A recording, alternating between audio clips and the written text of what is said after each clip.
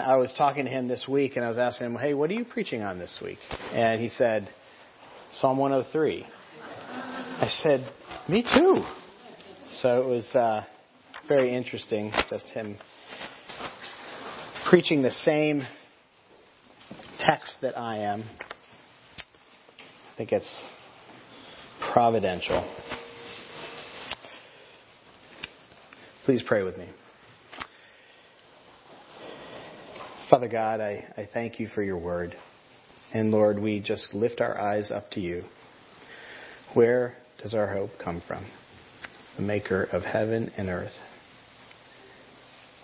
Lord, help us to keep our eyes on you this morning, glorifying you, praising you, hearing from you, the embodiment of the word. Spirit, we implore you to use the truths that are found in your word to change our hearts, to help us even in this day. In Jesus' name, amen. So there's a story about a city dweller who was visiting some relatives on a farm, and the farmer gave a whistle to his dog, and his dog came running, and he herded the cattle into the pen. And then the dog reached up and latched the pen closed. And the city dweller said, wow, that is amazing. What's your dog's name? And the farmer thought for a second and then said, do you know that flower that is usually red and it has a stalk with those sharp things on it? And the other guy said, you mean a rose? He said, that's it. He turned to his wife and said, Rose, what's the name of the dog? We're forgetful people. We forget. We forget names. We forget places. We forget directions. We forget what we've done in the past. We forget things that we've said. We've left our car keys places where we can't find them. We've left our glasses on the top of our heads and we don't know where they are. And that forgetfulness bleeds into our spiritual life too. We forget all that the Lord has done for us.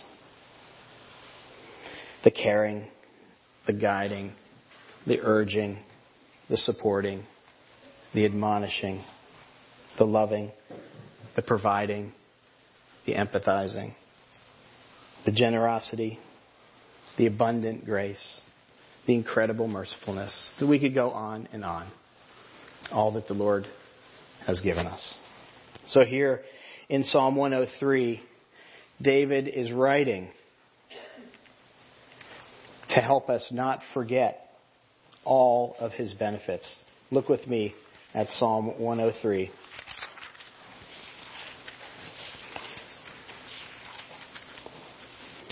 God's word says, bless the Lord, O my soul, and all that is within me, bless his holy name. Bless the Lord, O my soul, and forget not all his benefits, who forgives all your iniquity, who heals all your diseases, who redeems your life from the pit and crowns you with steadfast love and mercy, who satisfies you with good so that your youth may be renewed like the eagles.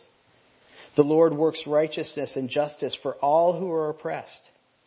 He's made known his ways to Moses, his acts to the people of Israel. The Lord is merciful and gracious, slow to anger, and abounding in steadfast love.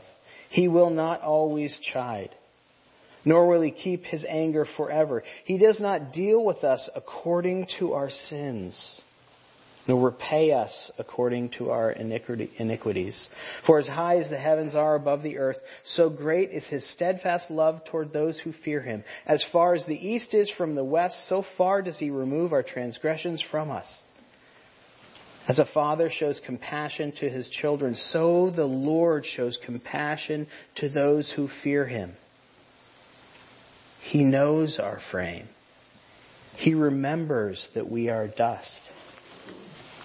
As for man, his days are like grass. He flourishes like a flower in the field, for the wind passes over it, and it is gone, and its place knows it no more.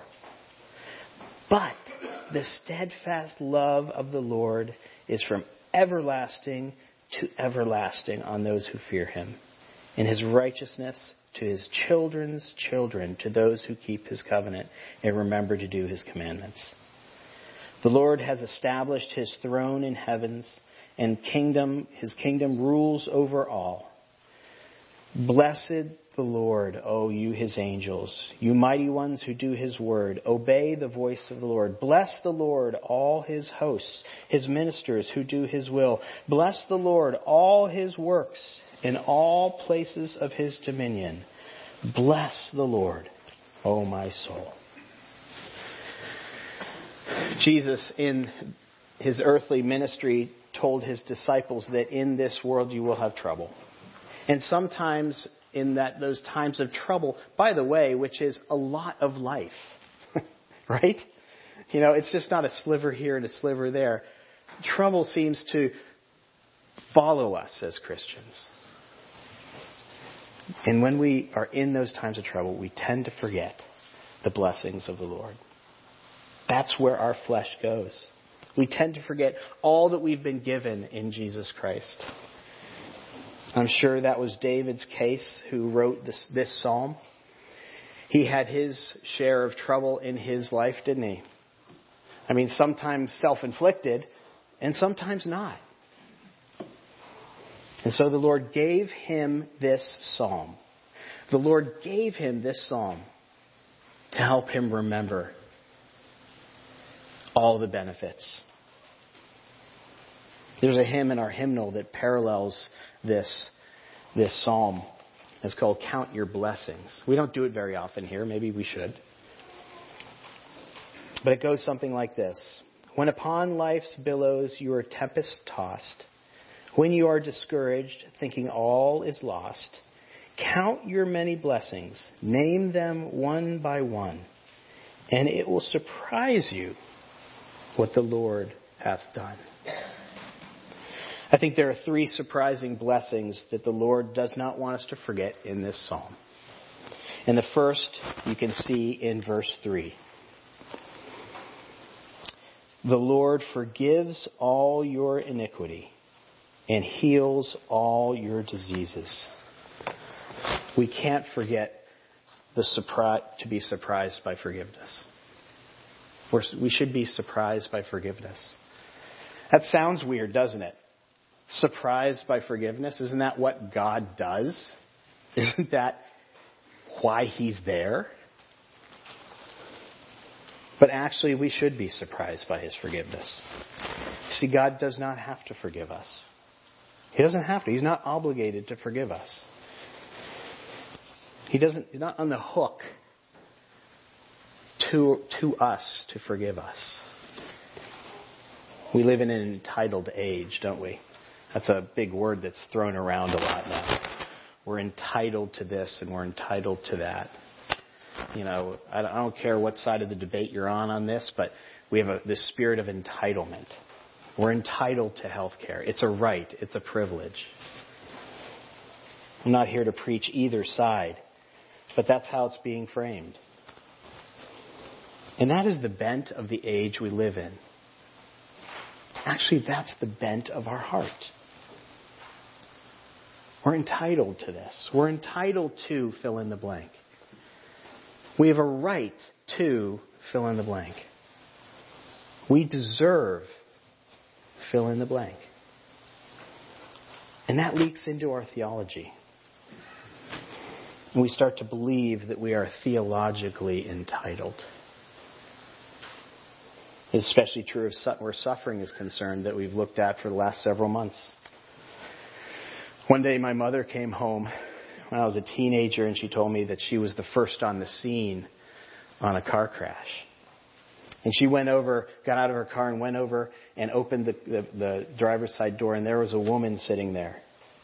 And the first thing the woman said to her when she turned to her is say, "How could this happen to me? I was praying."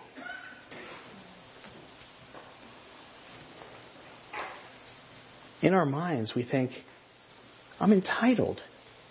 to safety. I was doing a good thing. How could this happen to me? This applies to forgiveness as well. We feel we're entitled to forgiveness. I'd like you to consider a moment this along with me, that we should be deeply surprised by forgiveness. Look down at verse 7 in our Psalm 103. There David writes, He made known His ways to Moses, His acts to the people of Israel. The Lord is merciful and gracious, slow to anger, and abounding in steadfast love. He will not always chide, nor will He keep His anger forever. He does not deal with us as according to our sins, nor repay us according to our iniquities. For as high as the heavens are above the earth, so great is His steadfast love toward those who fear Him. As far as the east is from the west, so far does He remove our transgressions from us. As a father shows compassion to his children, so the Lord shows compassion on those who fear Him. How comforting that is, right? This is where we go. But did you catch it? Or did you just read right over it? Look at verse 10. He does not treat us as our sins deserve, or repay us according to our iniquities. We don't deserve forgiveness. We deserve punishment. There's no reason God should forgive us. No reason. In fact, He shouldn't. He shouldn't forgive us. Let me expand our mind here a little bit. Prosecutors in North Chicago say a father poured sulfuric acid down the throat of his infant son.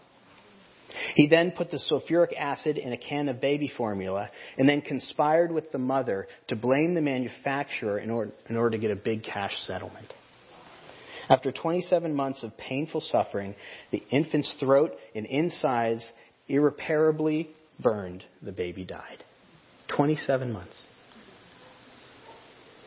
That's just about as depraved a story as I could come up with. And we feel it, don't we? I heard it. Anger. How could they do this? They deserve to die. Such a heinous act. That's the righteous anger. The deep, deep desire for that couple to be severely punished.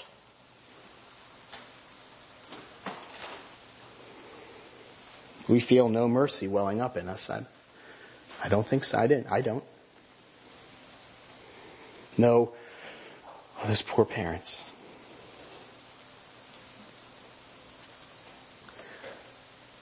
That's what verse 10 is telling us.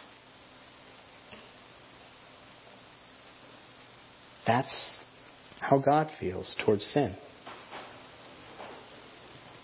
Now let's expand our minds a little bit more and listen to what James 2:10 teaches us. For whoever keeps the whole law and yet stumbles on just one is guilty of it all. Do you believe in the inspiration of Scripture? Is this God's Word? If it is, we're guilty of it all.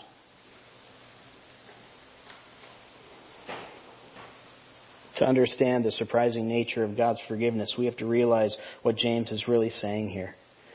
That our sins, no matter what they are, a tidbit of gossip, a short outburst of anger, a disrespecting comment to our parents, a four-letter word that escapes our mouths, unspoken judgments about people, illicit thoughts about others, those sins that we wink at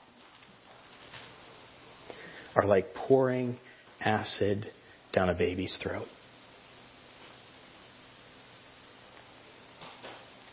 With that perspective, God's forgiveness is surprising. Why should He forgive me? If you truly believe that, you should be surprised that God forgives you. Not entitled, but surprised. That's maybe what drove David to write Psalm 8, verse 4, when he was sitting there with pen in hand and wrote, "What is man that you are mindful of? What is son of man that you care for him?" He understood it. He got it. He poured acid on Bathsheba and Uriah. And God forgave him. That's where we need to be. That's where you and I need to live. Flabbergasted at God's forgiveness. Flabbergasted that if we confess our sins, He is faithful and just and will forgive us our sins. Flabbergasted that He forgives our wickedness and remembers our sin no more. Flabbergasted that as far as the east is from the west, He throws our sin and remembers it no more. Flabbergasted that as we still have the can of acid in our hands, while we were yet sinners, Christ died for us. Flabbergasted that Jesus was willing to become sin for us so that we might become the righteousness of God. Or to put it another way, Jesus was willing to drink the acid of the cross so that we might be saved. We might be forgiven. We might be redeemed. And that's the second surprising thing about our text today. Look with me at verse 4. God redeems your life from the pit and crowns you with love and compassion. We should be surprised by redemption. Surprised by our redemption. Years ago, a party at an English estate turned to tragedy when one of the children strayed into deep water. The gardener heard the cries for help and plunged in and rescued the drowning child. The youngster's name was Winston Churchill. His grateful parents asked the gardener what they could do to repay him for his kindness.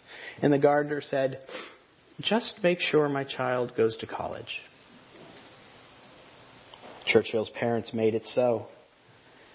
Years later, Churchill was Prime Minister of England. He came down with a serious case of pneumonia, and they called the best doctor in the land. His name was Dr. Alexander Fleming, the man who discovered and developed penicillin. He was also the son of the gardener that saved Winston Churchill from drowning. After recovering, Churchill remarked, "Rarely has one man owed his life twice to the same person." That's at the heart of redemption. That's what makes it so surprising. We owe our life twice to God. In Genesis 2:7, we read, "The Lord God formed man from the dust of the ground and breathed into his nostrils the breath of life, and man became a living being." God gave us life. I think that's what David, certainly maybe God, had in mind in verse 14 when out of the blue he says, "For he knows our frame." He remembers that we are dust. He remembers that He gave us life. And we had a perfect relationship with Him, perfect fellowship. And then, Genesis 3, we fell into the pit. They disobeyed and ate from the fruit of the tree of the knowledge of good and evil. And from that point on, we were slaves to sin. We were in the pit. That's how Scripture describes our natural state. Psalm 51, David again, in his great psalm of repentance and confession. He says in verse 5, "Surely I was sinful at birth, sinful from the time my mother conceived me." We're born of sin into sin. We are born in the pit, destined for death. And God didn't have to do anything about it. He wasn't on the hook. That's why redemption through Christ is so surprising. So amazing. He didn't have to do it. He didn't. But Philippians 2 actually describes him climbing down into the pit. Listen to it. He who being the very nature God did not consider equality with God something to be grasped, but made himself nothing, taking the very nature of a servant, and being made in human likeness, and being found in the appearance of a man, he humbled himself and became obedient to death, even death on a cross. Those are the rungs down into our pit. And he did that in order to push us out. I love submarine movies. It's one of the go-to movies for me. I love courtroom dramas and submarine movies. And I watched a couple in the last couple nights. One, The Enemy Below, very good movie, 50s. And Crimson Tide. But there's always this trope in submarine movies. You know it. You know, in some way the submarine has gotten damaged, right? And there's a compartment that's flooding. And there's men in the compartment working overtime to try and save the sub, right? And there's a man outside the hatch saying, "Come on, you got to get out. You got to get out." And the one man always kind of pushes one out, but then the hatch has to be closed or else you lose the whole sub. So they close the hatch and the other guy dies. You see that over and over. Different plays on it, over and over in submarine movies. Matthew 20:28 says, "The Son of Man did not come to be served, but to serve, and to give his life as a ransom for many." Jesus came and lived an obedient life towards God. He earned perfect righteousness. He came to serve us. So how did he serve us? He served us by going to the cross. And he died the death that we deserved. Brothers and sisters, he helped us out of the flooding compartment and allowed the hatch to be closed on him.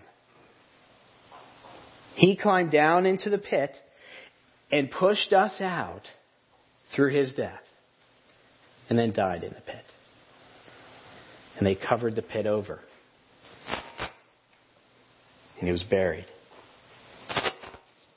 And through that sacrifice, he redeemed us. Another word, he bought us back. He purchased us out of our slavery to sin that we were born into, to give us life a second time. Ephesians 1:7 says, in him we have redemption. In him we are bought back. Through his blood, the forgiveness of sins, in accordance with the riches of God's grace. Through Christ we are redeemed from the pit, bought back from death to life, and set on a course of living life, a satisfied life. And that's our third thing that we don't want to forget. Look at verse 5. God satisfies your desires with good things, so that your youth is renewed like the eagles. We should be surprised by satisfaction. Another movie, I should start using books. But another movie that exemplifies this is the movie Bedazzled. It's another take on the Faustus myth, of selling your soul to the devil for things. And this one stars Dudley Moore. It's actually not a very good movie. So, Jeannie, wherever you are, don't watch it. Moore asks the devil at one point to explain why he left heaven. And they're in the streets of England. And so the devil hops up on one of these big English mailboxes and crosses his legs and says to Dudley Moore, "Okay, just start praising me. Start telling me how great I am. And Dudley Moore does that for probably less than a minute. And then he looks up at the devil and he goes, this is getting boring. And the devil goes, exactly. Exactly.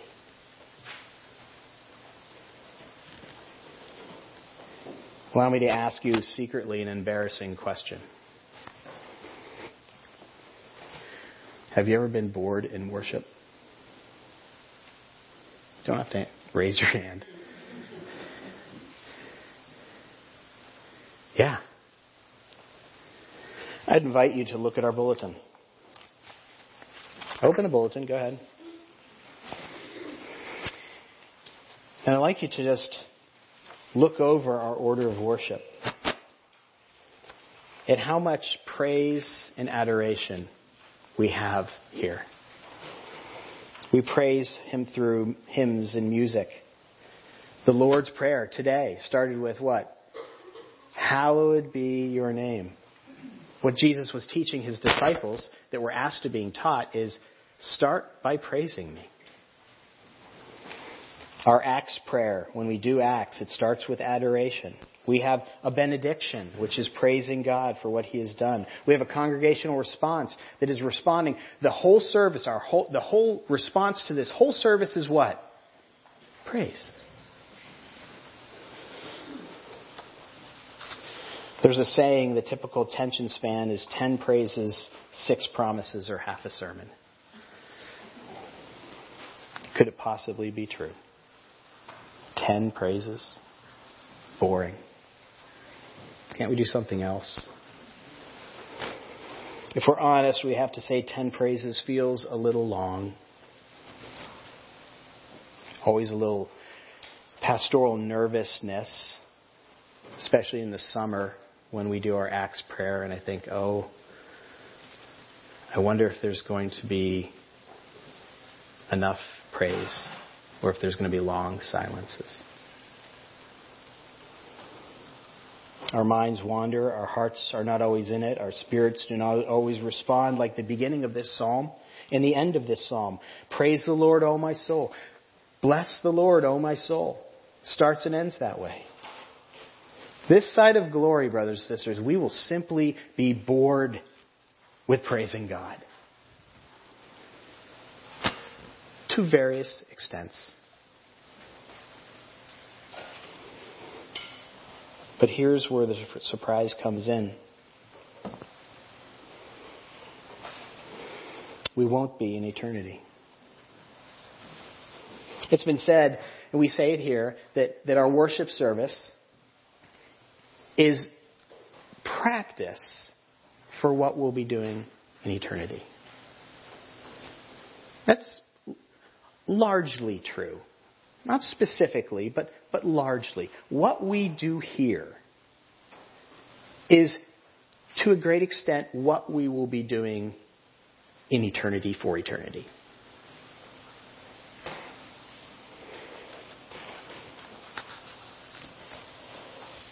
In eternity, we will be totally satisfied with that. Right now, it doesn't sound so keen. But in our glorified state, we will be totally satisfied with that. Verses 20 through 22 give us a preview of that. When he ends this with, bless the Lord, or praise the Lord. Bless, praise, same word in Hebrew. Bless the Lord, all you angels. Bless the Lord, all His hosts. Bless the Lord, all His works. He's trying to sculpt this merism of everything. That's what it's going to be all about. Praising God. And Yahweh has given us 150 Psalms as a starter kit. And when we read our peek into eternity, which is the book of Revelation, that's our peek into eternity, what we see, the activities going on there, is actually praise. I leafed through it this week. I encourage you to do this too. And I see no fewer than 16 unique sections in the book of Revelation that are about praising God. Angels praise Him. Creatures praise Him. Elders praise Him. Creation praises Him. Throngs and throngs of people from every nation and tribe and people group praising Him. Now, for some, the picture that I've just painted of eternity is a pretty scary thought. Maybe boring. But that's our flesh talking.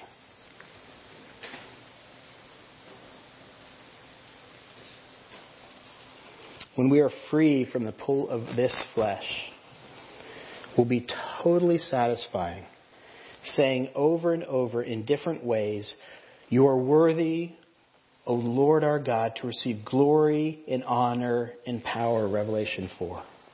You'll be totally rewarded, saying in different and creative ways, "To him who sits on the throne and to the Lamb be praised and honor and glory and power forever and ever," Revelation 5. You'll be absolutely 100% satisfied, singing for eternity, variations on praise and glory and wisdom and thanks and honor and power and strength be to our God forever and ever. Amen. John Piper really sculpted his whole ministry around this. But he wrote this: "One of the most important discoveries I have ever made is this truth. God is most glorified in me when I am most satisfied in him." May we be ever growing this side of glory in the satisfaction of saying hallelujah. Salvation and glory and power belong to our God. Let's pray. Heavenly Father, thank you for your word. Thank you for the encouragement that it is in this life in which we seem to go sometimes from trouble to trouble. Help us always, Lord, to go back to Psalm 103 and remember your blessings. And forget not all the blessings and benefits of the Lord. Help us, Lord, to praise our way to victory and not to catalog our way to defeat. In Jesus' name.